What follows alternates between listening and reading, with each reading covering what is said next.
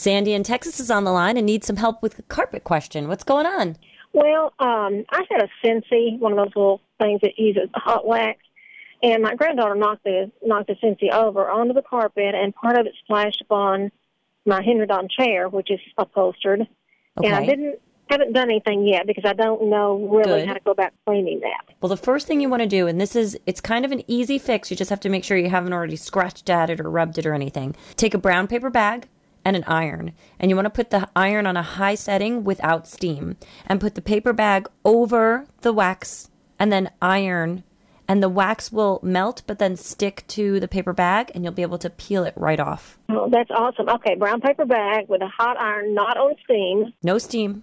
Just hot cotton, and hold it on there for a few minutes, and it will pull it out. Yeah, you don't want to sit it on there too long because you don't want to burn it through. Okay. So you want to kind of just, hold the brown paper bag, then put the iron on top, and then shift it around, moving to a clean part on the bag as you get more of the wax onto the bag. This way you're not re-spreading the wax. So the bag kind of acts as like the absorbing medium here. That's like the paper towel, right, Leslie? Exactly. The wax soaks into it. Okay, got it. Great trick. That sounds wonderful. Thank you so much. You're welcome, Sandy. Thanks so much for calling us at 888-MONEY-PIT.